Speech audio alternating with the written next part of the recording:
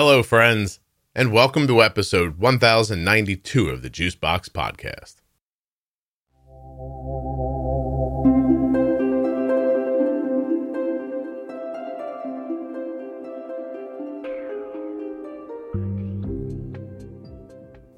Dave is an adult who was recently diagnosed with type 1 diabetes, he believes after having Coxsackie virus. The way he was diagnosed is incredibly interesting. Of course, he was then misdiagnosed as a type 2, and the story unfolds. Nothing you hear on the Juicebox Podcast should be considered advice, medical or otherwise. Always consult a physician before making any changes to your healthcare plan. Don't forget to save 40% off of your entire order at CozyEarth.com. All you have to do is use the offer code JUICEBOX at checkout. That's JUICEBOX at checkout to save 40% at CozyEarth.com. When you place your first order for AG1 with my link, you'll get 5 free travel packs and a free year supply of vitamin D. Drink AG1.com/juicebox. If you're not already subscribed or following in your favorite audio app, please take the time now to do that. It really helps the show.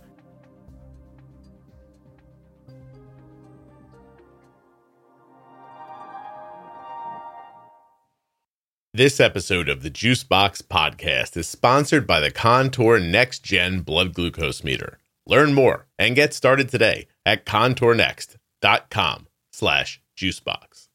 My name is Dave. I'm 34 years old, and I was diagnosed type 1 diabetic last April, so it's been a little bit over a year now. Oh, wow. Was that unexpected?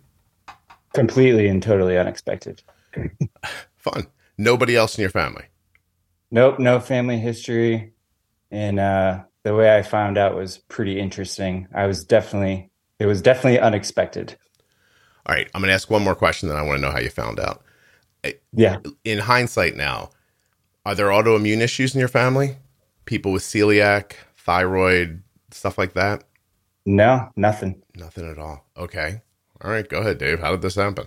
Yeah, so it had been a while since I had been to the doctor, and I just went into established care and had some routine blood work done by my primary care office, and went home that day, and then my lab work started coming back on my MyChart, and I got a call from my wife who's in healthcare, and she had asked if I had seen any of my results coming in. And I was like, no, why do you ask? And she's like, well, your blood sugar is 471. And I was like, well, that's pretty interesting because I feel totally fine. In fact, the day before I had went in, I was skiing for probably 5 or 6 hours the night before, and I was actually headed back to the mountain after my appointment. And I thought that the doctor must have mixed up my lab work. And I went to the store and I bought a glucometer and I checked my glucose at home and it was like 480. Wow. My UA came back. I was spilling ketones and protein in my urine. And again, I felt totally fine. So I tried to call my primary care office, couldn't get a hold of anyone. And my wife was like, you need to go to the emergency room. Like you're in DKA or you're not far. Mm. What does your wife like vaguely do? I'm not trying to. She's a nurse practitioner. Oh, okay. So she really knew what was happening. And she loves you, Dave, because instead of the phone call of like, hey, we're breaking up, she's like, there's something wrong with your health. Yeah, she was like, "How do you feel? Okay?" And I was like, I feel great. Like I'm going to go skiing after work. Like, what's up?" Jeez, by the way, where do you live where you can ski after work? I can barely get my mail after work. What's happening? Yeah, I live in Salt Lake City, so we're about a half hour from the mountains. So gotcha. It's a quick jaunt after work. Do you think, again, looking backwards, did you feel fine, or were you trying to talk yourself out of being sick? Yeah, so I think about that often. I mean, I think, and like really I didn't have anything going on. I wasn't, peeing a lot or drinking a ton of water. Like, I think the only really indication that I could have, I was 144 pounds prior to going in. I was usually hovering around 155, 160. So, I mean, You lost 15 pounds. You just didn't know it. Did you not know it, Yeah. or were you like, look at me, thin as a pin?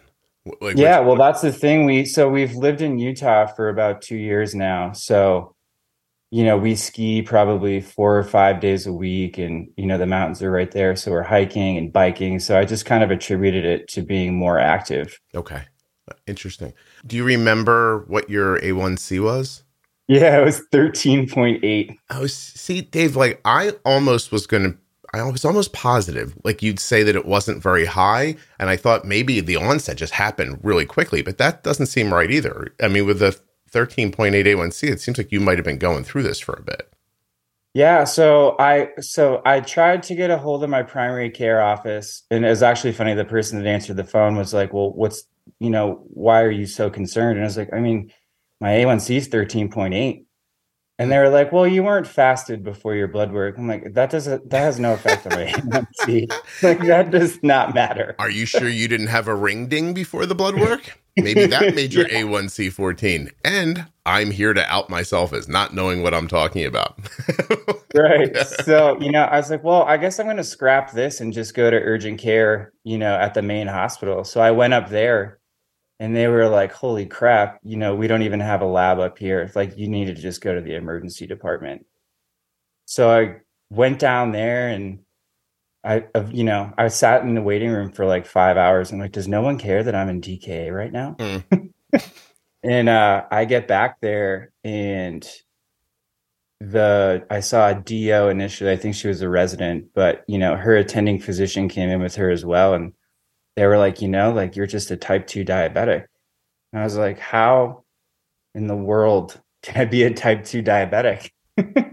Like they were like, yeah, you just need to exercise more and some diet changes, and you can get a hold of this thing. And I'm like, I literally cannot exercise any more than I already do. And Yeah, I already eat pretty healthy. So like it was just like baffling. that's fascinating because are they aware in that moment that you've recently lost 15 pounds and you ski almost like it sounds like every other day?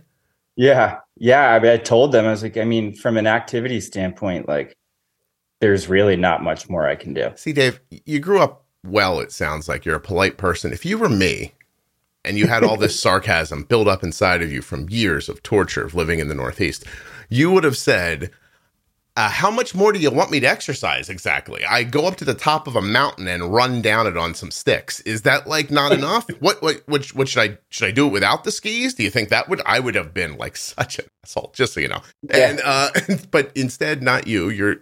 Do you fight back, like push back on them? Yeah. So my wife, I mean, they left the room and I'm like, what the hell is that? It's funny you say that. I'm actually from Boston originally, Oh, but I've learned to tone it down. you let us down, Dave. Come on. I know, right? My wife is like, what the hell? This is, I've learned about all this in school. Like, none of this makes any sense to what I've learned. Like, was my whole education just wrong? So, she brought up questions again, and the physician was just like, yeah, I mean, it is what it is. Just diet and exercise. I think at this point, they'd give me some fluids. My sugar was down to it's like 220 something. Mm. And I was like, so am I going to go home on insulin? She's like, well, you're insulin naive, and I'm not really comfortable introducing insulin to a naive person. So, Oh, Dave, tell me you got to go back one day and tell her she was medicine naive. Were you, my wife sent her a really nice email. I imagine. Also, I love, like in the worst way, that your wife is now sitting in the room getting such bad information from a physician that she's questioning her education. Yeah, I mean, she was like, granted, they didn't dive full on into it in school, but they obviously learned about it. Yeah, but right on. Like my point is that the doctor was saying something so opposite of what your wife read in a book that your wife's like, am I wrong? Like, did I misunderstand all of that? Like, wow. Hey, yeah, this is good. Yeah. Oh, Dave, I like this story so far. Okay, when do you firebomb the clinic or do something? It's just a send a letter. That's all you did. So we waited I got care established and got my sugar in order and kind of, got a grasp on things and, or as much as you can. And Yeah. my wife was like, you know what? I'm going to reach out to that physician, because she had been going back and forth about it, because she actually works at the same hospital. Mm. And then it just clicked one day. She's like, you know what? I'm sending that email. And I was like, I mean, it's a good email. Like, you should. Your wife and my wife have a lot in common. She thought about it every day, did she, for hours at a time, and plotted and planned. The night that we came home, I just went to bed. I was like, this is crazy. And she was up all night on her phone. Like, I woke up for work in the morning and she's still on her phone. She's like, I haven't found any studies. Like, I can't find anything. This doesn't make any sense. It wouldn't surprise me that if asked, if my wife couldn't produce a list of everything I've ever done that was incorrect, wrong, or questionable since the day she met me. Like an actual paper list, or in a book or something like that. Like if she would throw a big tome up on the table and flip it open and go, let me just flip back here to 1995. And yeah. That's good. You ladies are like a dog with a bone sometimes. That's good. Good for your wife. That's excellent. Guys just are like, whatever, it's fine. Yeah, I guess we'll just figure it out. What? I don't care. It's fascinating. It's really amazing. So I have to know, did the doctor respond? Yeah, it was actually, because it was kind of, okay, I understand sort of the not wanting to introduce insulin thing, right? Yeah. But at least give me a referral to an endo or something. Right. So, I think she in the email stated I'm only bringing this up to you so that you're aware for future patients and future people you might see that come through the door. At the very least, boot them out with a referral. I just say the part I love is you the two of you are standing in front of a house or a car. We're talking about how it was built, or this house was built in and she's saying everything just not right. And then you say, hey, I'd like to learn more about this. And she goes, you're naive. You can't be involved yet. I love that, using the word naive in a scenario where she's so woefully misdirected. I don't know. It tickles me for some reason. I love that. Yeah, I think the response that we got was thank you for the information. I'll definitely keep this in consideration for the future. Oh yeah, because she couldn't respond. F you. Right. I'm an asshole. Yeah, because that's what she was thinking. She's like, oh, I really screwed this up, but go fuck yourself. Well, anyway, it's really fantastic that you've reached out and gave her that information. I think it's wonderful. All right. So now, but at this point, do you feel like you have type 2 diabetes? No. You're okay. You get past that. You're not didn't get hooked up in that, but you could have, if you would have listened to her. If it wasn't for your wife's education, you'd have gone home and started dieting and exercising your 144-pound frame, that's skiing all the time. Boy, you would have been managing type 1 diabetes like it was before insulin. Yeah, I mean, they gave me, I had the metformin, and I was like, do I want to take this? Yeah. And I was like, maybe I'll just take it before I go to the, my primary care, my endo referral, whatever. And I just, it's still sitting in my cabinet full. Yeah, I imagine. Okay, so you go to an endo, you get a good diagnosis. What kind of tech did they give you? It's funny. Yeah, so I got my C-peptide was 0.6. I actually went to primary care because I had a little bit of a wait for my endo. Uh-huh. And, I'd go in the room and he's like, oh, yeah, you are for sure type 1 diabetic. And he's baffled. He's like, I don't understand. You don't feel anything? And I'm like, no, I'm not making this up. I am fine. Mm-hmm. And he's like, well, we're going to get you on what did he? He's like, we're going to get you on a Libre, blah, blah, blah. And he's talking to me like, I know what this is. I'm like, what the hell is a Libre? Yeah.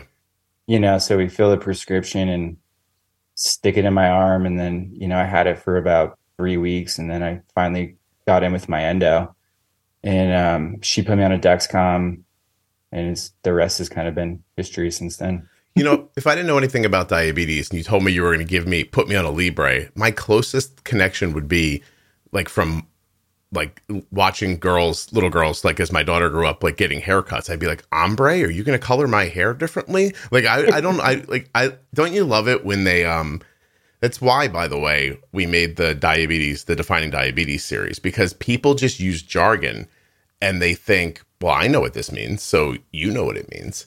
And it's just, I love it when they're like, first you're going to bolus. A person's never heard the word bolus before in their life. Right. Yeah, and you're like, bolus, Libre, standard deviation. What? Yeah, I thought I was picking up a snack at the pharmacy. I'm like, is this kind of some kind of food? What is a Libre? Fantastic. This must be for when my blood sugar gets something. I don't know yet. All right. So anyway, they put you on a Dexcom. What a man of conviction. He's like, I'm going to get you on a Libre. Here's a Dexcom. So isn't that funny? I wonder if in a doctor's mind, like, are CGMs becoming like, you know, the whole Kleenex thing? Like, if you ask most people, I mean, if you're being clear, you want a tissue, right? But some people will use the brand name to describe something. I wonder if he used the word Libre to say CGM. It's interesting. But anyway. Yeah, I mean, it's funny because even now people like in my friend circle, they're like, what's the thing in your arm? I'm like, oh, it's a CGM. And I look at they're like, what's a CGM? I'm like, what do you mean you don't know what a CGM is? Are you not on TikTok watching everybody argue about them? Come on. Let's go. Yeah, at this point, I believe everyone knows what a GLP-1 is. Most people have no idea what you're talking about. I was somewhere the other day. I don't know how much you listen to the show, Dave. I am down 20 pounds on Wegovy, and it's a GLP-1. So anyway, somebody says to me, like, hey, you look different. At first, they asked me if I got my hair cut. I was like, this is it. I've never had this moment in my whole life. They're like, did you get your hair cut? And I was like, this is it. It's going to come up. I've lost weight. And and I was like, no, I've lost weight. I might look different to you. Oh my gosh, you do. I can see it. Blah, blah. I was so excited because so many people have passed me by and not said anything. So I'm like hugging this person. I'm like, this means a lot to me that you noticed. Meanwhile, she didn't notice. She thought I got my hair cut. But how did you do it? And I said, well, in all honesty, I'm using Wegovy. And they go, Wegovy? And I'm like, yeah, it's a GLP-1. And they're still staring at me. And I'm like, I guess everyone's not online the way I am. I was like, okay.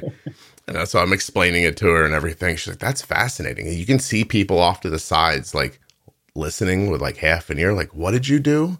You know, jotting it down. GLP-1. We spell that, please. We what? And it was just really like, again, like I just thought, oh, well, this is a thing I use. I've seen it I've seen people talking about it on social media a lot.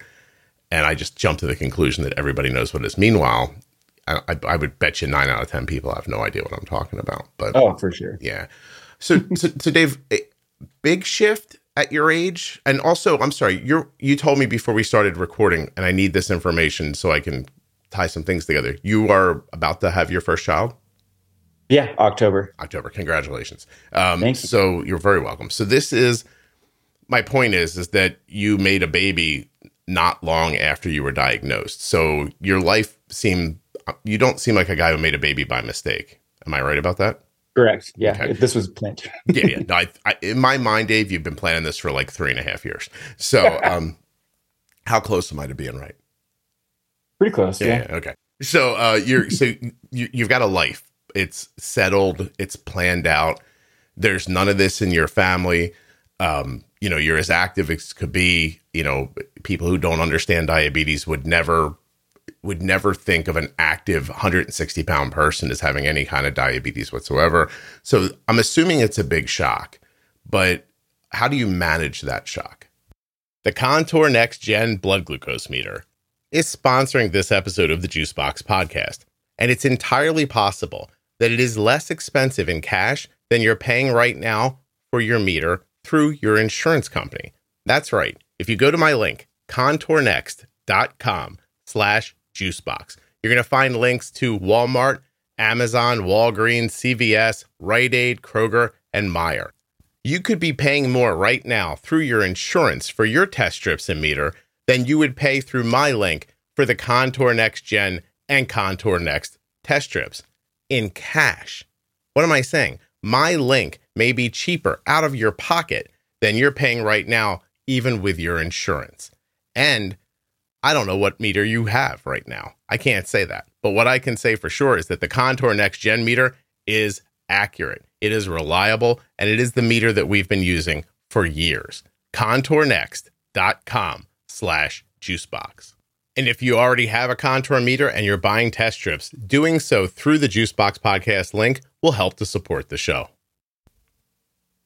Yeah. So it's funny. My in-laws are like, if anyone was going to have type 1 diabetes, it's a good thing that it was you. Like, you're so type A, you're just going to get a handle on this thing right away. But I mean, I was very confused, like, especially like, I'm like, well, I don't know anything about this. And then it's just like a huge change. And for a while, we're going back and forth between like, do you have type 2 diabetes? Do you have type 1 diabetes? Like, what's going on? What do we do? I always say that I'm fortunate enough, I guess, if I was going to get it, to have it at this point in my life, as opposed to having to grow up with it, because I just can't even imagine. It would be so difficult. But, the change was a lot, but at the same time, it wasn't terrible in terms of, like, my diet didn't change that much. Like, now I'm just counting carbs and figuring this thing out slowly. My endo actually is the one that put me onto the podcast, and she was like, you need to listen to this, and this. And I was like, oh my gosh, this is like more information than actually going to the appointment.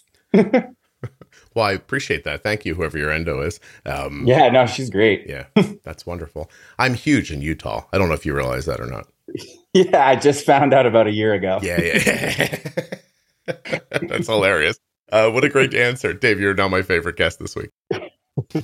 I just found out about a year ago when I was in a doctor's office, and the doctor's going, I need you to listen to a podcast. That must have flipped you out for a half a second. You were like, wait, don't you tell me the stuff?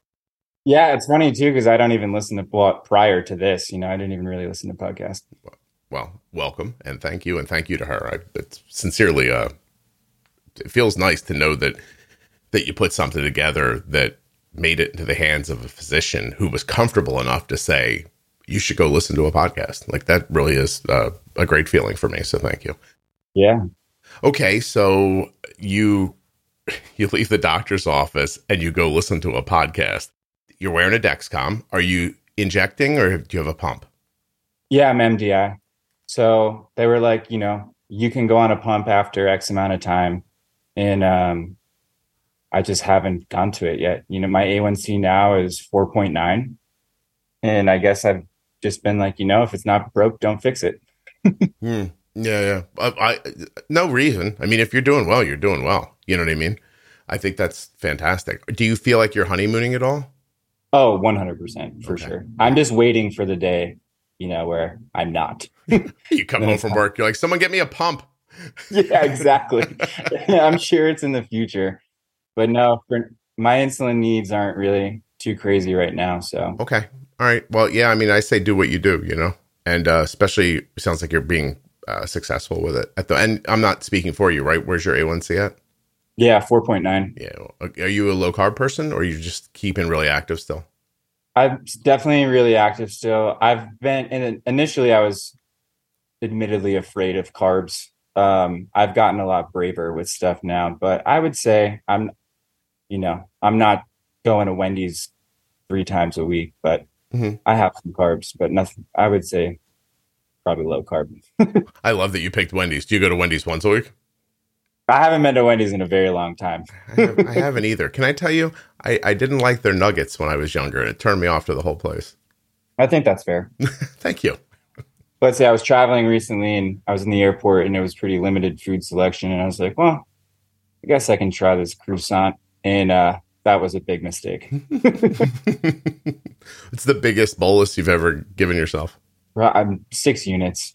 Okay. That was a large one. Yeah. Well, did you get your weight back? Where's your weight sitting? I'm 155. Like, I hover between 155 and 160. Okay. So yeah. So this is off the top of my head, I'm not doing any math. Is your basal like 0.6 times, are you like 12, 13 units a day? Yeah, it's actually interesting. So I've been doing like 12, and then probably 2 weeks ago, I've been waking up in like the 60s and the high 50s. So I dropped it down to 10. Okay. So yeah, you really are honeymooning. That's good. I mean, good. Like, ride it as long as you can. Also, let's pause here for a second, Dave, so the people listening can absorb that I just guessed your basal insulin. Yeah, right. Okay, let it happen. Just let everybody go. Okay, I am listening to the right podcast. I'm not telling you how I did that. But, at this point, honestly, I feel like it's You ever drive home and realize when you get home, you don't know how you got there? Like you weren't really paying attention. I might be at that point with diabetes at this point. Like, I'm like, oh, he's like 155, 160. He's active. His biggest bolus is 6. Yeah, 0.6. He's probably like 12 units. I must have looked like Rain Man figuring that out just now. Like, has anyone seen Rain Man at this point? I got to get better. I know you're going to have job offers coming in pretty soon from a bunch of endos all over the country. I can't afford to take the job. I'm making a podcast. It's very successful. I'm sorry. Okay. So your life is, let me ask you, how has it changed? Like, because you've laid out how your management is. And so how's your day-to-day changed? I think that it's just become a little bit more inconvenient. There's a lot of timers set. I pre-bolus pretty much every meal. It's funny, actually, my wife refuses to eat dinner until my 15-minute alarm dings, regardless of what I tell her to do. I'm like, you can just eat the food. You don't have to wait 15 minutes. It's really okay. Can I tell you, Dave, I don't want to cut you off. I find that so lovely. It almost brought a tear to my eye. I'm like, you don't have diabetes. No, I'm being serious. That's really wonderful.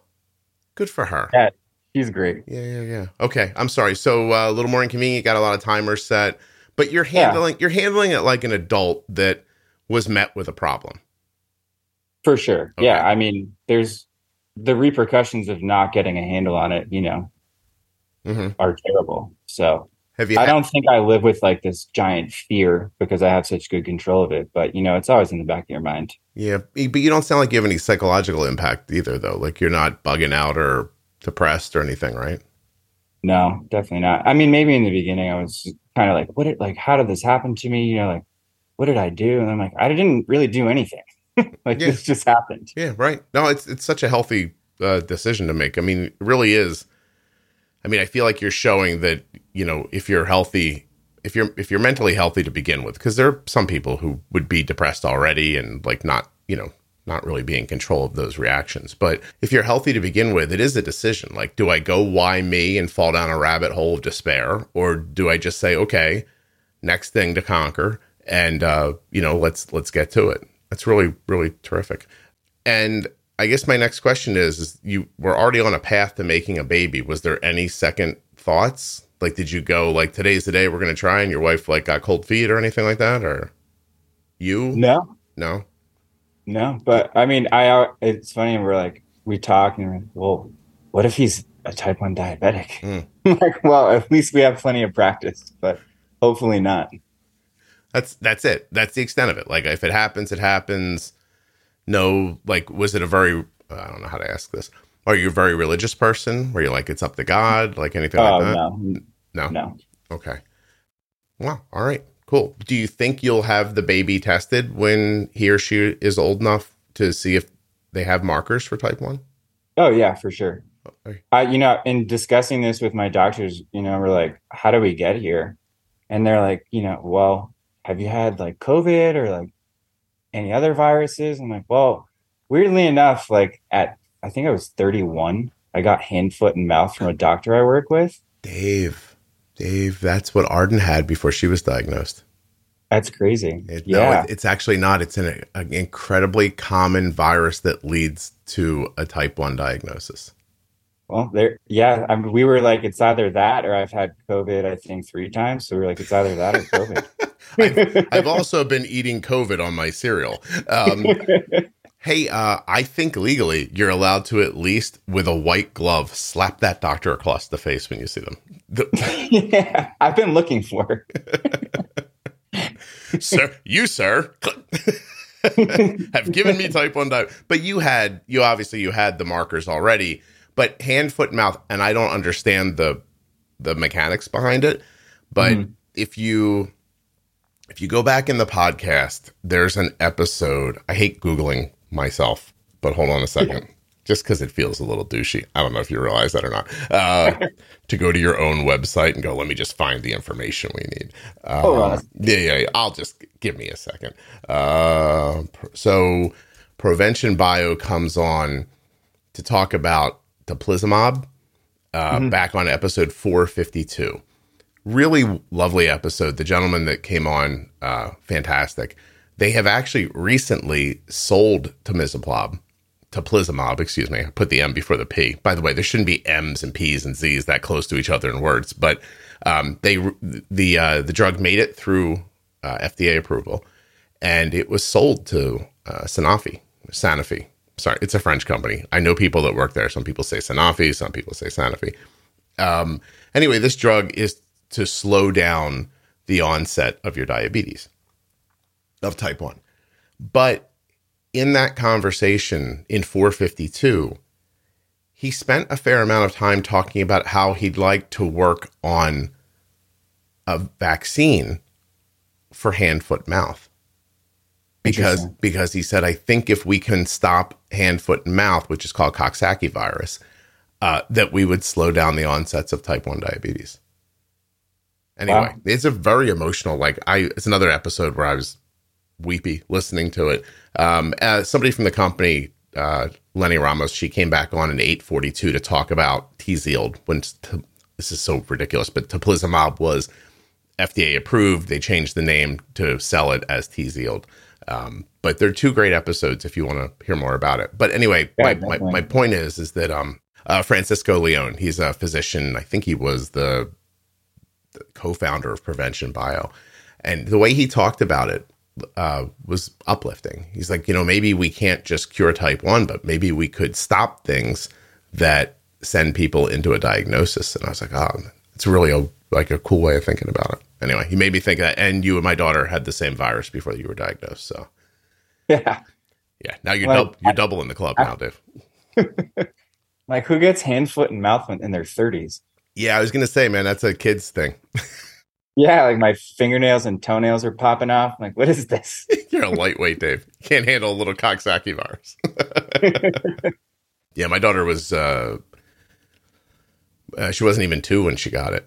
And the reason that the first way we kind of started sniffing out that something was odd well before we understood diabetes or that she even was exhibiting signs of type 1 is that the hand, foot, and mouth felt like it returned.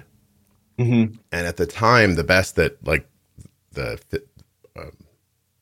God, my kids are so old now, I don't know the word. Doctors for children. Pediatrician. Thank you. Jesus. You guys are listening to me and I can't think the word pediatrician. You might want to go find out if there's another podcast you can find. Try 2 bears, 1 cave or something. But anyway,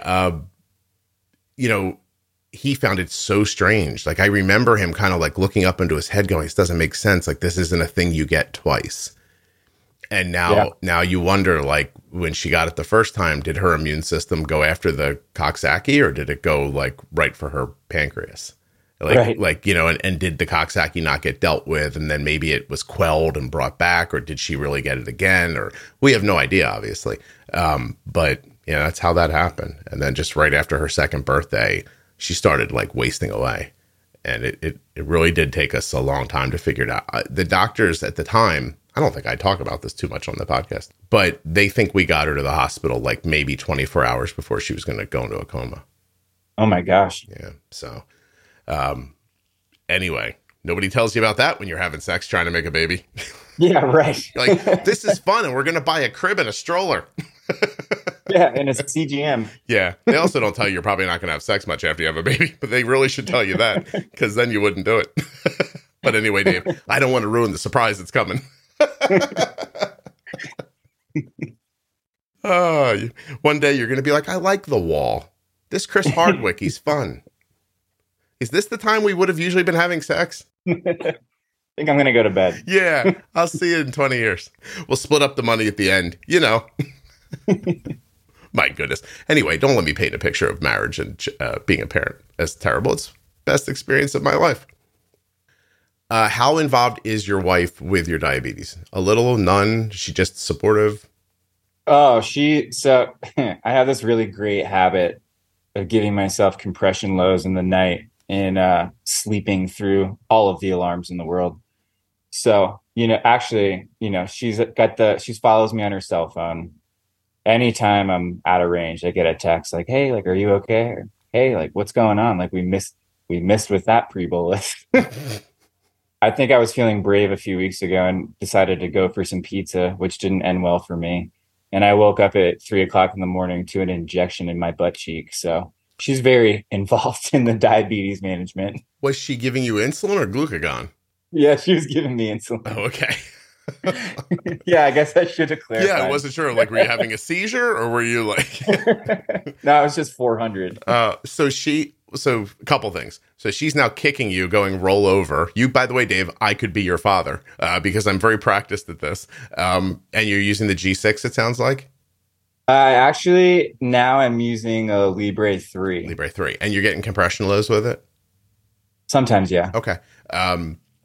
So she's kicking you to roll over off the sensor. Where are you wearing it? Back of my arm. And you're getting a compression low? How do you sleep, Dave? I don't know. I guess I'm just all over the place. I was going to say, you're like... Usually I'm asleep on my back and then I wake up on my side.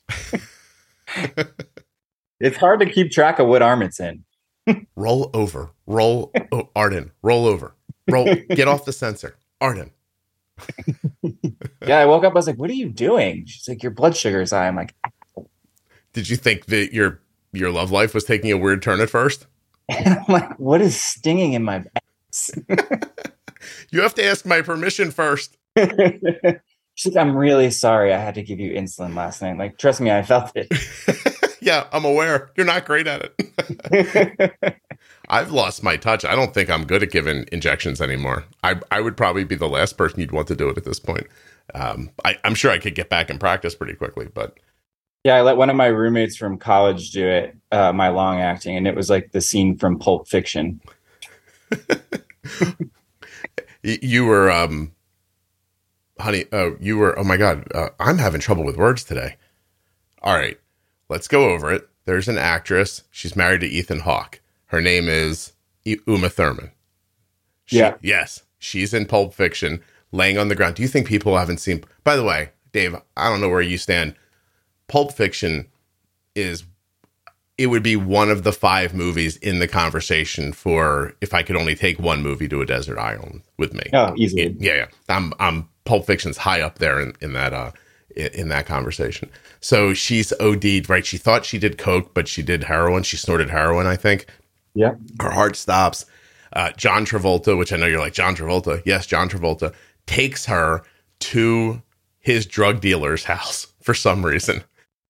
If you haven't seen this, even just this scene is fantastic. And they have like an adrenaline needle, and the guy's pulling it out, and he's like, stick it in her heart. And Travolta's like standing over top of her, like, anyway, it's fantastic. You're saying this is what happened to you, except in your ass. Yeah, it was the side of my leg. Had she ever given you one before? Like, it would have led me immediately to go, how often does this happen? Not often. Imagine she's mad. Like, you're like, I don't use much insulin at all, but it turns out you're using like 12 units more a day than you think because your wife's injecting you while you're sleeping. Yeah, why am I going through these pens so fast? What happened here last night? I don't remember any of this. There's needles everywhere. And she's July, August, September, October. She's 5 months pregnant too. Yeah. I know. Oh yeah, she must be thrilled with you and you're beeping. Yeah. I'm like, it's good practice for the future. Is that how you're selling it, Dave? Yeah. I'm like, should we get like, one of those diabetes alarms that goes on the side of the bed that'll wake me up? She's like, no, we don't need things that are going to be louder in this house. May I make a suggestion? Yeah. Glucose. Oh, yeah. Yeah. I have one on my desk here, and I just looked over it now. It's green. Means Arden's blood sugar's in a range that I find like acceptable and valuable. It's like, I don't know, it's like $100. I think I have a link, like an affiliate link, but I don't really use it because... Yeah, because we actually have a hatch on the bedside table, and that light wakes me up without a problem every day. Yeah, glucose.com. It's just this really cool thing. I think you have to have Dexcom. I don't know if it works with Libre or not, if I'm being honest. Anyway, it's cool. It like uses your Dexcom data, and as you leave different ranges that you set up, it turns colors. And, that's awesome. Yeah. And if you get low, it's red, and then if you get too low, it flashes red. And obviously, it's not going to wake you up. It doesn't make any noise, but I find it like I have one in my bedroom, and I find it really valuable because if I open my eyes at night and I find myself wondering about Arden's blood sugar, I don't have to like wake myself up enough to open the phone and then find the app, etc., which I know sounds like such a first world problem. I don't have to swipe up on my phone, Dave, because it's a hassle. Obviously, that's not that much of a hassle, but you look over and you kind of just see the color glowing and it's green and you think green. Oh, I can go back to sleep. And it kind of doesn't break your sleep the same way. Yeah. And even in the house, like, how I was talking earlier about how you can like drive somewhere and not know, that you not remember making any of the turns or anything.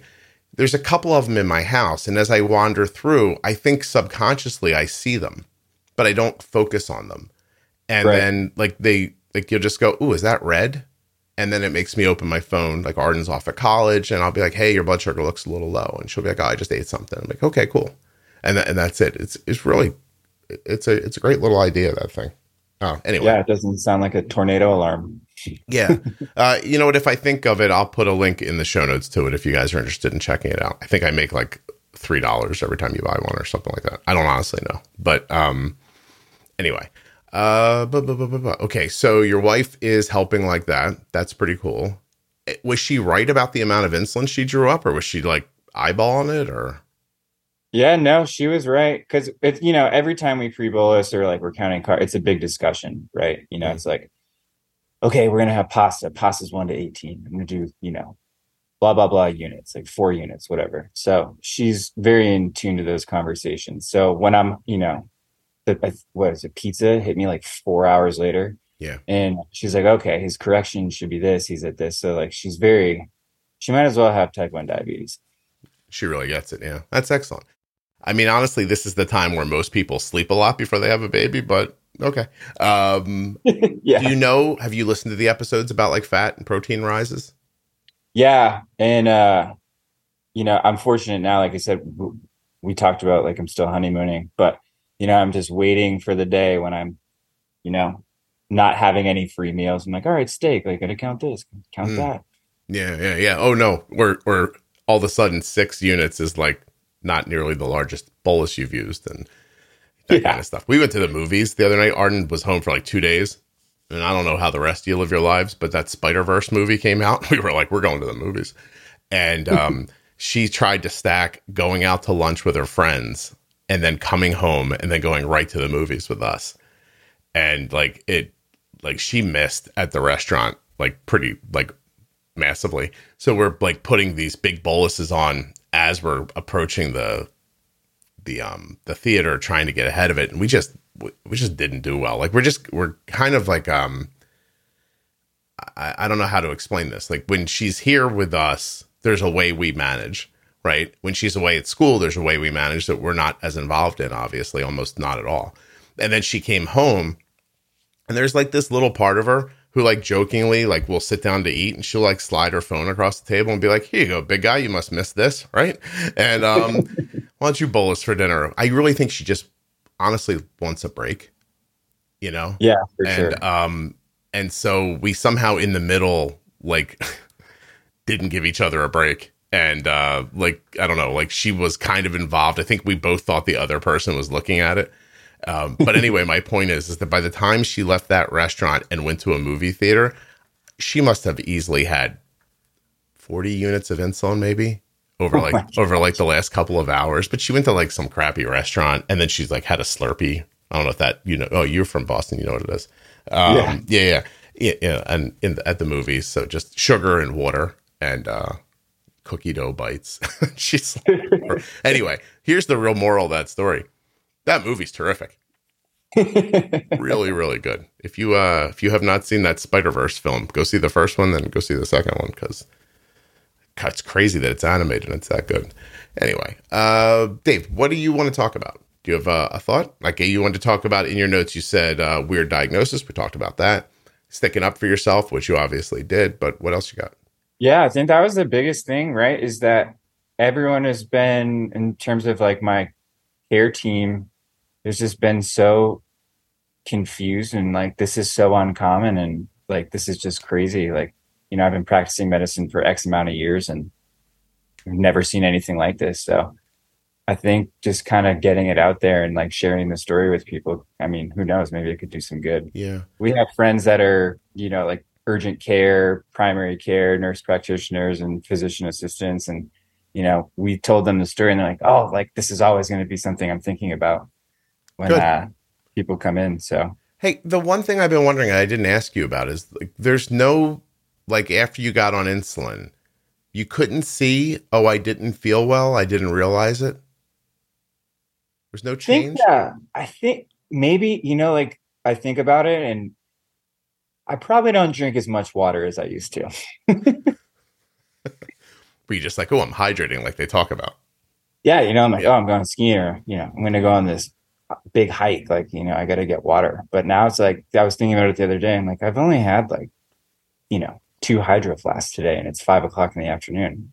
Whereas like, maybe I would have had 5 or 6. Wow. But no like increased mental clarity, energy, like nothing like that. Nothing No, I changed. was actually afraid to get my blood sugar in check and be tired. It's like, well, I'm not running at 400 anymore, so I'm probably going to be beat.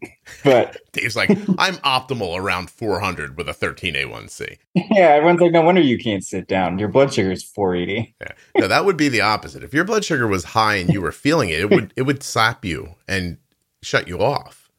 Yeah, my nurse in the emergency department, he was a type 1 and he was like, you must feel awful. Like when we were walking back to the room and I was like, no, I feel good. And he's like, I'm type 1. And when I'm like above 220, like I just start feeling horrible. Yeah. Yeah. Well, that's coming, Dave. I'm sorry. Yeah. And if it doesn't, call me back and be like, hey, I've had diabetes now because we might want to get you like in some research. Like we might like have to let the government like take over your life and check your body and stuff like that. You would give yourself up to research, right, Dave? Oh, for sure. Oh, well, thank you. Very nice. We'll take that as a legal yes later. Wow, that's really fascinating. Like I thought for certain you were going to say no. What ended up happening was I was just accustomed to how crappy I was feeling. And then when I went backwards with my blood sugar, I realized what I was going through, but nothing. Wow. Yeah, I mean, I go through the question list with like where I was with my primary care, and he's like, none of this, none of this, none of this. I'm like, no, no, no. And then he, stops and asks me all the same questions again. I'm like, no, like, I swear I'm fine. The only thing I can think to ask you is how frequently do you go skiing? Uh, at least 4 days a week. Maybe it's it. Maybe the activity was just, but your blood sugar was still high. I don't know. It really doesn't make sense. Yeah, and then, then you rope in the, now we know I have diabetes and I'm taking insulin and now I'm still doing all of these things. And it's like, how do these activities affect my blood sugar? And it's crazy. Like, hiking is totally opposite of what my sugar does when I'm skiing. Dave, I don't want to go down a weird rabbit hole with you, but since you're in Salt Lake, if the miracle on ice happened there in the Olympics, and I think it didn't, then we're going to call this the miracle on snow. But my cousin was in that movie. Wait, hold on a second. Keep your weird thoughts in check for a second. Wait, all right. So that happened in Lake Placid, New York. Damn it. All right. I might still call it the miracle on snow. Who knows? But your cousin was like an extra or like a character? He played Jack O'Callahan. He was like one of the main characters. Okay. I'm going to IMDb. Yeah, Michael Mantenuto. Yeah, by the way, your last name is ridiculous. You should see how people spell it. I don't even imagine that they get anywhere near it. Like you're saying, if I scroll, I see Steve Guttenberg. It's the right movie, right? All cast and crew. I'm scrolling. This dead air is great for the podcast. Right, why don't I just do a find? What is wrong with me? Hold on a second. I'm such an idiot. So is this the only movie he's ever been in? I think after that he was in a few others, but nothing like big like that. I think that was the biggest role that he had. Was he trying to be an actor?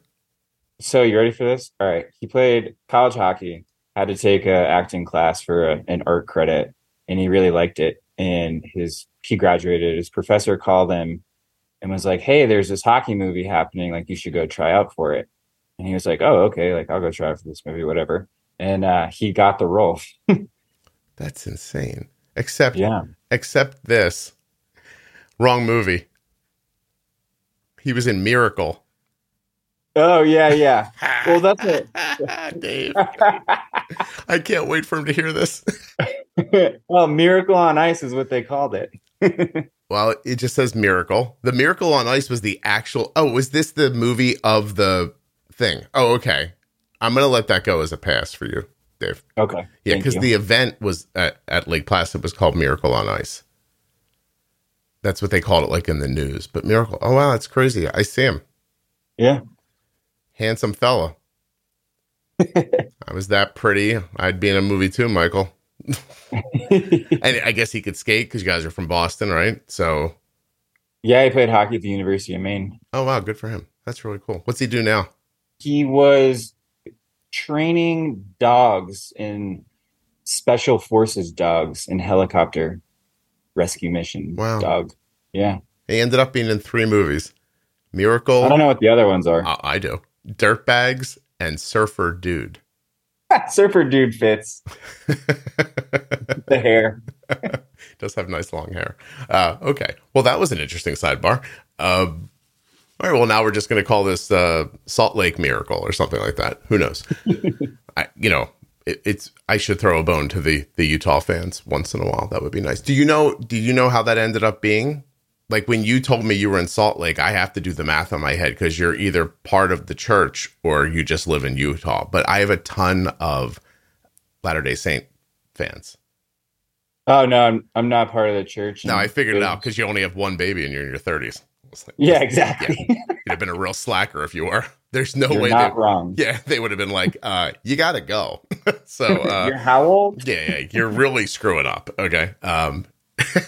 There's a bad joke in there I'm not going to make. But anyway, yeah, so it turns out it's just a really tight-knit community. So when somebody in the church figured out the podcast was valuable, it just really got around. And I'm hoping one day for there to be a statue of me in Utah somewhere. There's plenty of room. After I get a little thinner, then we can start commissioning that statue. Anyway, anything we haven't talked about, like at all? To make sure I'm not missing anything. What I can think of. David, you're very chill.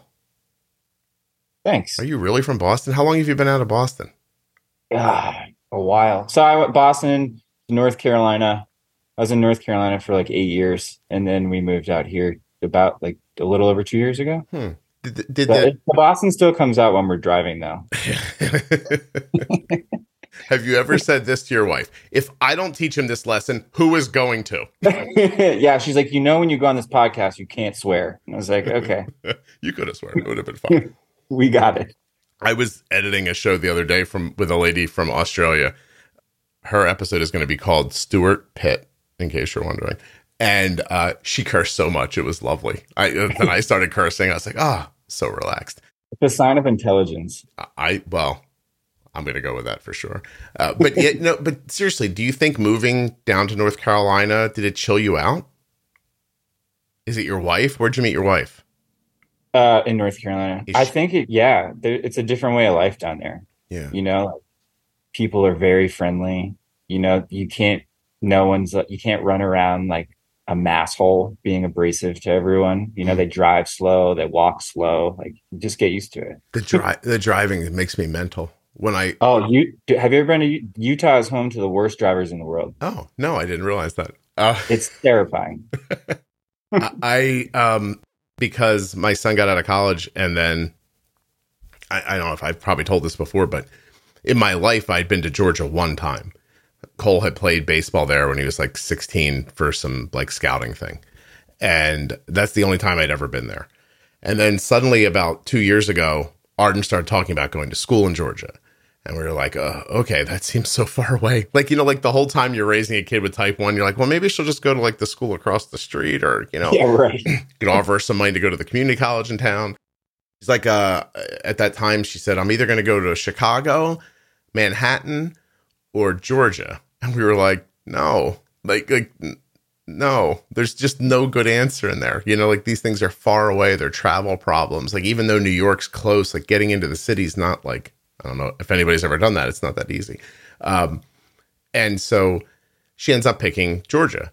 And then my son graduates from college like literally gets his first job in the world in Atlanta.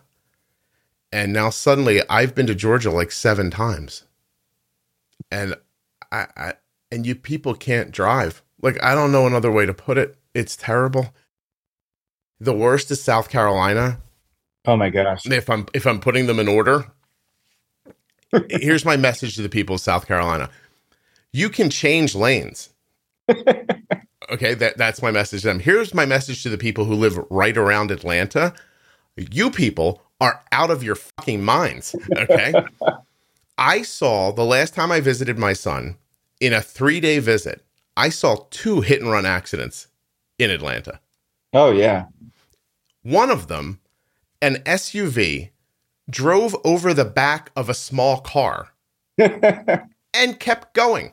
And a mile up the road, I saw a police officer pulled over. So I did the obvious thing. I pulled over. We were stuck in like construction traffic. The story's not important, but we were in stop and go traffic. And this person wanted to change lanes. And instead of changing a lane, literally caught the back of the car with the front of the tire. And their car was lifted enough. It drove up over the trunk. and he saw us.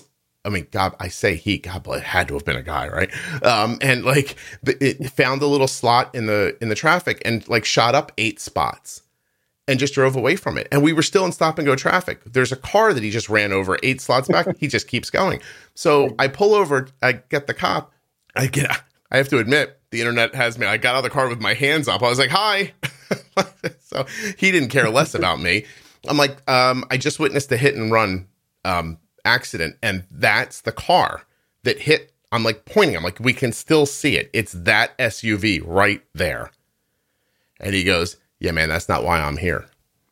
Yeah, have a good day. And I'm like, what? He goes, I'm here for traffic control for the construction. And I went, what? I couldn't wrap my head around it. He goes, then he sees I'm actually concerned. He goes, yeah, I'm sure they have insurance. They'll take care of it.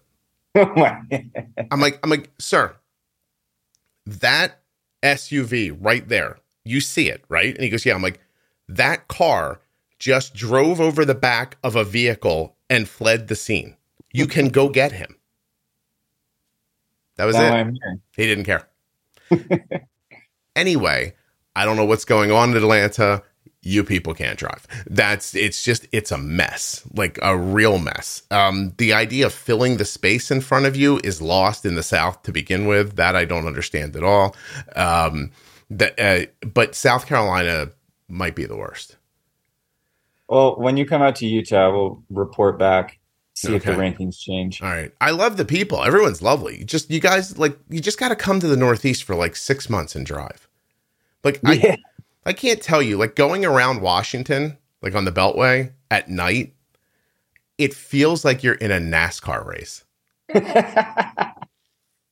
It really does.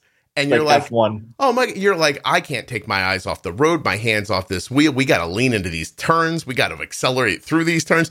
People are going. Like, it's just, and those skills, like, I'm not saying you should drive like that. I'm saying those skills translate to other things. And I don't know. The same thing goes, by the way, like I went on a beach vacation once and we were at this kind of like all-inclusive thing where they came around and asked you if you wanted something to drink. And I was like, oh, I would like this. Thank you. And 20 minutes later, I said to my wife, where the fuck is my drink at? And she's like, what? I'm like, it's been 15 minutes. And then 20 minutes goes by and it's a half an hour later and I'm out of my mind. I'm like, what are these people doing? What is happening? She comes back so lovely. Hey, how are you? Here's your drink. And I like, Kelly's like, calm down. I'm like, calm down. I don't even want it now. It's over. We went to a restaurant in Georgia the other day. We're getting ready to pick Arden up from college. And like we got down there a couple days early and Kelly and I are just kind of chilling out. Like we don't relax enough. This story might paint that picture. But we got there a couple days early to help her get packed up, move some stuff into storage. And we were just really going to try to relax. And we did. I only took like 4 or 5 business calls for the podcast while we were there. and still oversaw the management of the Facebook page. But I was relaxing. And we get up one day to go to lunch. And we finished lunch and we go back to the hotel. And I said to Kelly, it just took us 2 hours to eat lunch. And it wasn't because we were chilling out. It was because of how slow everything moves. I swear to you, I don't understand. Like around here, you're eating you're still eating. And the waitress is like, here's the check. No pressure, but get the hell out of here. Yeah. You're taking up space. Yeah, I don't know. Maybe I would love it, but it sounds like it wore off on you kind of nicely. Do you appreciate it now? Oh yeah, for sure. My life's a lot less stressful. Except for the diabetes. Except you got type 1 diabetes now. Should I try this, do you think? I should go to the South and beat myself into submission? Yeah, go on like a sabbatical for a few years. Because you show up there, right? And everyone knows you're not from there. Oh, I would imagine. And then they're like really taken back. And they're like, this guy needs to chill the fuck out. You mean like because we cross the street when the little hand says don't cross? And I'm like, there's nothing coming. Why would I not go? Yeah, or like driving around like a maniac or walking like a maniac, talking like a maniac. There's 7 people at a corner. There's not a car in sight. The little thing says don't walk. And I'm looking at him like, what are we doing? I cross the street. I'm like, this is ridiculous, right? Like we're all just standing here for no reason whatsoever. And they don't seem like even aware of it. They're like, oh, the hand says don't walk. I'll stand here until the hand tells me otherwise. And I'm like, I don't see a walking guy. I can't walk. I gotta stay right here. I'm like, here, I'll tell you a secret. When people stop for me when I'm crossing the street in the South, they do it because it's just what they do.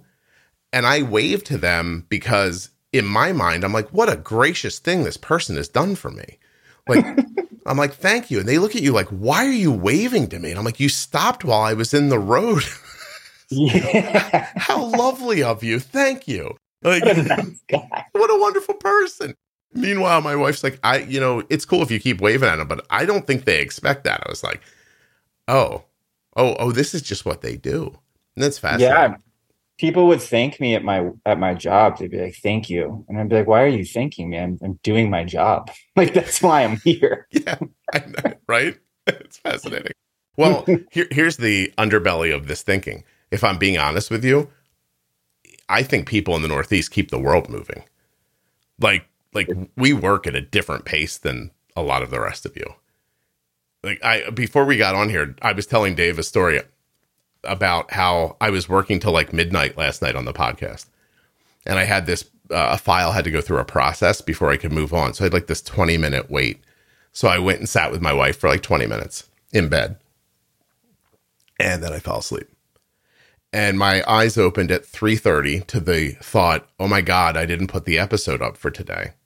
I got out of bed, woke myself up, recorded 5 more minutes of audio, stitched the episode together the rest of the way and put it online. And then I couldn't go back to sleep till like 6 in the morning because I was like wide awake after that.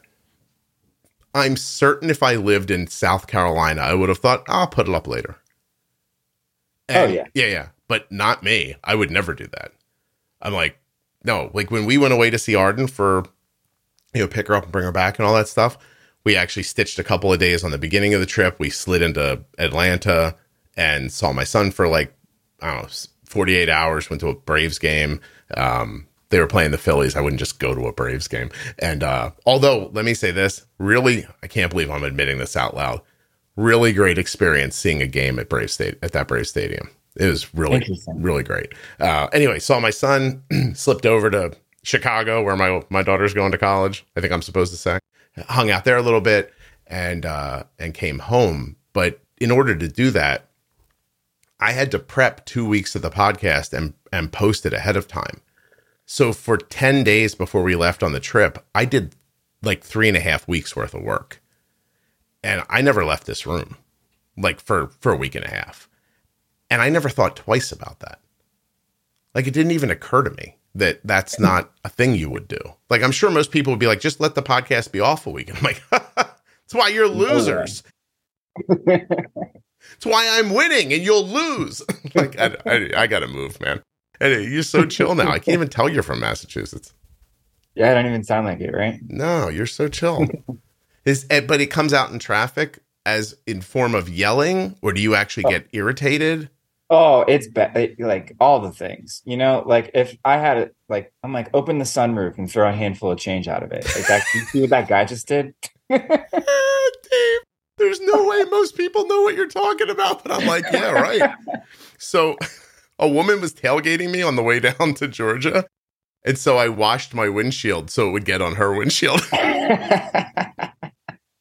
Murderous. Would I shoot a rocket at her if I had one? I don't think so. I mean, but Can't make any promises. we're going 85 miles an hour and she's 8 inches from me. And I'm like, oh, I'll back her up by getting her windshield wet. So I did it. She backed up because obviously it took her attention away for a second. And she's like, instead of driving like Mario Kart, she was obviously from the Northeast, by the way. She had a different license plate. And she backed off, cleared her windshield, and then immediately flew back up on my ass again. Yeah, and so my wife's like, don't do it again. I'm like, oh, we're definitely doing it again. And then so we did it again. She backed up again. On the second time, she figured out what was happening. Oh, and it pissed her off. And then I'm sure. I was so delighted that she was angry. Yeah, that was the point, right? Oh my God. You needed to get a reaction. I mean, I was beeping at someone the other day, not turning right. And I was like, what the fuck is this guy doing? And my wife said, there's people crossing the street in the crosswalk. I'm like, oh. Yeah. Well, I have diabetes. These things... I'm going low. All right. I'm not going to tell the story of the time that we got cut off in traffic going to the Jersey Shore. And I threw a water bottle out of a convertible and squeezed it between a 3-inch gap in someone's back window that was down, and then watched the water bottle bend in half, go through the gap, explode water inside of the car. And then I felt like I won the Olympics when I did that. That everyone in the car was like, oh my God, like we won something. And I won't also tell you that the person driving my car was a police officer. Then you get a free pass, right? You do whatever. Don't come here if you don't live here. You're not going to make it. Yeah. The stories are true. If you're in Idaho right now and you're like, I might move to New York. Don't. We're going to eat you. We're going to eat you alive. But if you can make it, then mad respect. Yeah, for sure. Yeah. My sister-in-law, first time she came in to visit us from Wisconsin, she'd really never been out of Wisconsin. I picked her up at Newark, and we went out in the parking lot. I know she won't mind me telling her this, I think. And there's a hotel in the Newark airport parking lot. It's maybe 12 or 15 stories high. And she goes, that's the tallest building I've ever seen. I was like, well, when we get out of this parking lot, your mind is going to catch on fire when you see the cityscape of New York across the river. And then we went out on the turnpike with, multiple lanes of traffic, everyone going 90 miles an hour. Right. And she was having a full-on panic attack in the car. She goes, I've never seen this many cars together at once. I was like, well, get ready. Because they're all going to try to kill us in the next couple of minutes. And we're going to try to kill them. And it's going to be fun. This is called commuting. Yeah. We're just trying to get from point A to point B.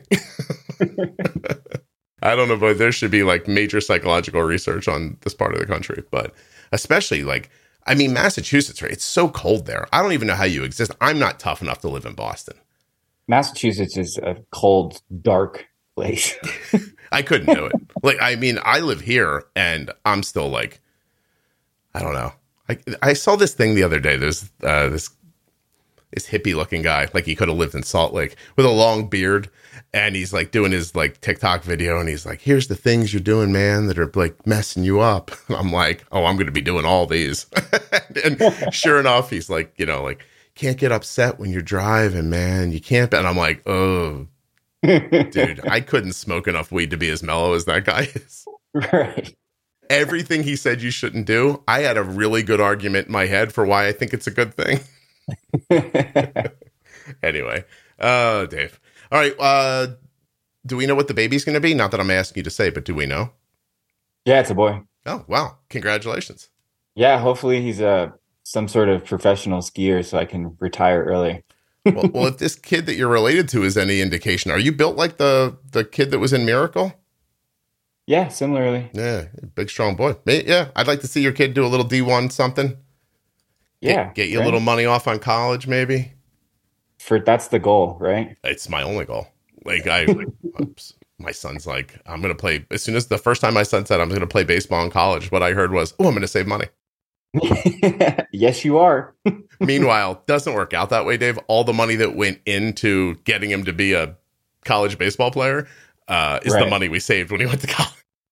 Yeah, if he has aspirations to play ice hockey, we're in big trouble. Such an expensive sport, right? The gear and the rink time you have to pay for as well, right? Yeah, I grew up playing hockey, and I took a lot of convincing for my parents to finally let me do it, and now I absolutely understand why. Yeah, no, and the parents are freezing because they stand outside and it's freezing cold the whole time. Like I've been to my son was working out at Penn once. Yeah. There was also a hockey game going on at the same time, but it was summertime. And the bathroom was in the rink. The bathroom closest to the field we were at was in the rink. And so I walked in there, and as soon as you open the door, you're like, oh my God, it's freezing cold in there, which is lovely if you're outside. But I looked at the parents. It's a summer month. They're dressed like it's wintertime. Yeah. What are these people doing? Boots and jackets and like long johns and watching their kids play ice hockey. And I was like, yeah, wow. I went to boarding school in New York primarily to play hockey, and we used to have morning practices. The rink was so cold that the water would freeze on your jersey if it spilled out of the water bottle. Yeah, I couldn't do that. Frozen jersey. Yeah, the heat's tough. That time I mentioned where my son went to Atlanta to do that workout. Is that where he actually? Yeah. And by the way, not where he met the coaches that wanted him to play in college. So he met two of them, but it didn't work out. But there was a day they played two, and after at the second game, I'm not joking, standing up next to a telephone pole, and I was rotating around the telephone pole to keep the sun from hitting me. That's how terrible it was, and humid on top of all that. And I'm just standing there, like having a real like parenting moment where I'm like, I think I should go get him. Like I don't think this is okay. You know, like that's how hot it was. And the game ended, and I'm like, "Are you all right?" And he's like, "Yeah, I'm fine." But he wasn't. He was like staring through me. And we had like a rental car with like a styrofoam, like, you know, disposable styrofoam cooler in it, and all the ice had melted from the day. And we go to the back of the car. My son's kind of, back then at least, he was a little like demure. Like he wasn't a kid who would just whip off his shirt in front of people and stuff like that, which was always weirded me out because he's in such good shape. I was like, if I was in that shape, I wouldn't even be wearing a shirt, but like, okay. And so he is standing in the parking lot. He looks at me, he looks at the cooler, and he goes, "Can I have that?" And I'm like, "Yeah, sure." He takes his pants off, kicks them aside, takes his shirt off. He's standing there in sliding shorts and underwear. He grabs the cooler and picks it up over his head and dumps the freezing cold water over his head. And as it's splashing on my legs, the water's hitting me and it's hot. Ugh. And no. And I'm like, are you okay? And he goes, I don't know. I'll be okay. I think so. And he was like really like that. So I'm throwing liquid at him, bananas. I'm like, here, eat this, drink this. Like, he got back to the hotel. That air conditioning hit him in the hotel. He fell asleep for hours. And it was vicious. Touch of the heat stroke. Oh my God, vicious, man. And he gets up the next day, and we went right back to a baseball game. I was like, "But you love this." I couldn't do it. I don't love anything that much. I'd be like, "I'm sorry, it's hot out here." Yeah, I'll come back when it's cool. Yeah. Would you like to do this in the fall? Because it would be fine. And then that week ends with the recruiter from North Carolina telling him he wasn't tall enough. Great. And it was really heartbreaking. He had played so well that weekend, and he was still young, and he just grew. My son, for anybody who cares, he grew a little too late. He kept growing into college. So now he's 6 feet tall and, you know, was playing at 200 pounds. And, you know, very frequently opposing coaches would come up to him after games and say, "Why are you playing here?" That would happen to him a lot. And he'd go, "I grew in my freshman year." And they'd be like, "Oh, okay." And he was getting a great degree, and we just didn't, like, people were like, transfer. And I'm like, he can't just go get this degree somewhere else. Like, he was a little stuck at that point. Yeah. But anyway, that would happen a lot. Like he went out to Driveline to train during COVID in Seattle. And he's hitting in a cage one day, and one of the instructors comes up to him to tell him, he's like, "Oh, I love your swing," and they're talking about everything. And then my son went over and pitched and threw like a 92-mile-an-hour fastball, and the guy grabs him and goes, "What college do you go to?" And he told him, and he goes, "Why?" What happened? And my son goes, "I grew late," and the guy goes, "Oh, tough luck." It really, really is like that easy. Anyway, I bring that up because he's playing his ass off one day, and in Georgia, this recruiter comes over to me and he goes, "That's your son in center field?" And I said, "Yes." He goes, "We're interested." And I was like, "God damn it." I looked at his shirt and it said Tar Heels. And I was like, honestly, Dave, I was like, "We won. It's over." Like, this is it. He's, starts off asking about his grades. His grades all line up. He's watching him play out in center field. He's like, "Kid's amazing." He's like, "What a fielder, blah, blah, blah." Such an arm. Like in that game, Cole hit what was going to be a ball off the wall in right center, or excuse me, he played a ball off the wall that was going to be a ball off the wall in right center field, and he was in center. And instead of it being a ball off the wall, he caught the ball like going into the fence. And the runner at second was held by the base coach at third. So he was tagging, right? And so on a professional baseball field, my 16-year-old son caught a ball in the warning track in right center field and threw out the runner trying to tag go to third in the air. Oh my gosh. Like the ball was waiting when he got there. Like the kid looked up like, "What the? Yeah. I'm out." Like it was like that, right? Because he couldn't even slide. The third baseman was holding the ball out in front of him as the kid approached. And the kid's like, "I don't understand." And then he just gave himself up and it was over. Like that's how the ball got there. And so the North Carolina guy sees this and he's like, "Man, crazy arm, blah, blah, blah." Then later my son comes in and pitches like a clean inning. And he's like, we're really interested. He's like, "I want to talk to him after the game." And I'm just like texting my wife. I'm like, "Get ready for the baby blues, baby." Like. And game ends and I go get Cole and I was like, "Hey, there's a guy here who wants to talk to you." He's like, "A coach?" I'm like, "Yeah." He's all excited. And we walk over to him and we walk up and the guy looks at him and goes, "How tall are you?" And Cole goes, "I'm like 5'10", but I'm still growing." And he goes, "Oh, I'm sorry. We're not interested." Oh my gosh. It was that quick. That's actually where my wife went to grad school. Yeah. Well, tell him next time she's there, take a piss on the ball field for me. We're Duke fans. So, well, I am now too, but no. And so my son's like, you can imagine he's crestfallen, right? Like he's like looking like what's happening. And the guy just sort of starts to walk away. And I put my hand on his shoulder and I was like, wait, stop. I'm like, "I don't understand. What just happened?" And he goes, "My coach isn't going to put him out there at that height." And I was like, "He's growing." I'm like, "I know I'm 5'9". I'm like, "But every man on my wife's side of the family is like 6'5". I'm like, "He's going to be over 6 feet tall." And I'm like, you can just tell, like, we've had his growth plates looked at. Like he's nowhere near done. And the guy goes, "Man, you're a really great ball player." He goes like, "But my guy won't put you out there." He's like, "Even if I got you through, you'd never play." And that's wild. And I was like, "What do we do?" And the guy said, he goes, "Look, find a bunch of colleges you want to play baseball at that fit your academic needs. And then look at the rosters and see if they let guys your height play." And he's like, "And then target those schools." So we did that. And Cole had 20 offers to play college baseball. And that's awesome. Yeah. But except that a year after he committed, he grew 2 inches. Yeah, right. Told you. Yeah. And then it was just like too late by then. So my 93-mile-an-hour throwing son is at a D3 school, and they don't even like, I don't want to talk about this, but it's not like baseball wasn't first and foremost. You know what I mean? So right. You end up playing behind guys whose dads donated to the building of something, and it wasn't as much about baseball. So ended up being a fairly disappointing experience for him, which is sucks, but is the truth. So anyway, now we talked forever, Dave, and I'm getting text from Arden that just says, "I'm hungry." I responded back to her, "When you were in college, you fed yourself," and she's like, "But I'm home now." I was like, yeah, Sometimes when it's dinner time, I'm like, I don't feel like doing math right now. Can you just make a bowl and guess how many units I need, please? Thank you. My God, your wife's an angel. Yeah, we'll do 5 and we'll go from there. If she was from Boston and you were from North Carolina and you said that, she'd be like, no. Yeah. Just look at you cross and that'd be the end of it.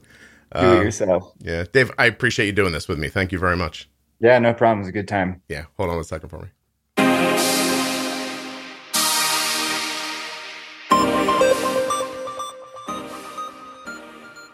I want to thank Dave for coming on the show today and sharing his story. And I'd like you to remember that having an easy-to-use and accurate blood glucose meter is just one click away. ContourNext.com/juicebox. That's right. Today's episode is sponsored by the Contour Next Gen Blood Glucose Meter. If you're not already subscribed or following in your favorite audio app, please take the time now to do that. It really helps the show. And get those automatic downloads set up so you never miss an episode.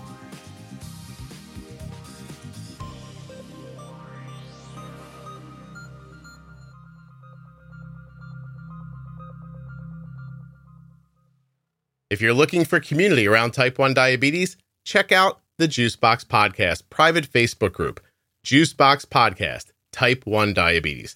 But everybody is welcome. Type 1, Type 2, gestational, loved ones, it doesn't matter to me. If you're impacted by diabetes and you're looking for support, comfort, or community, check out Juicebox Podcast, Type 1 Diabetes on Facebook. Thank you so much for listening. I'll be back soon with another episode of the Juicebox Podcast. The episode you just heard was professionally edited by Wrong Way Recording.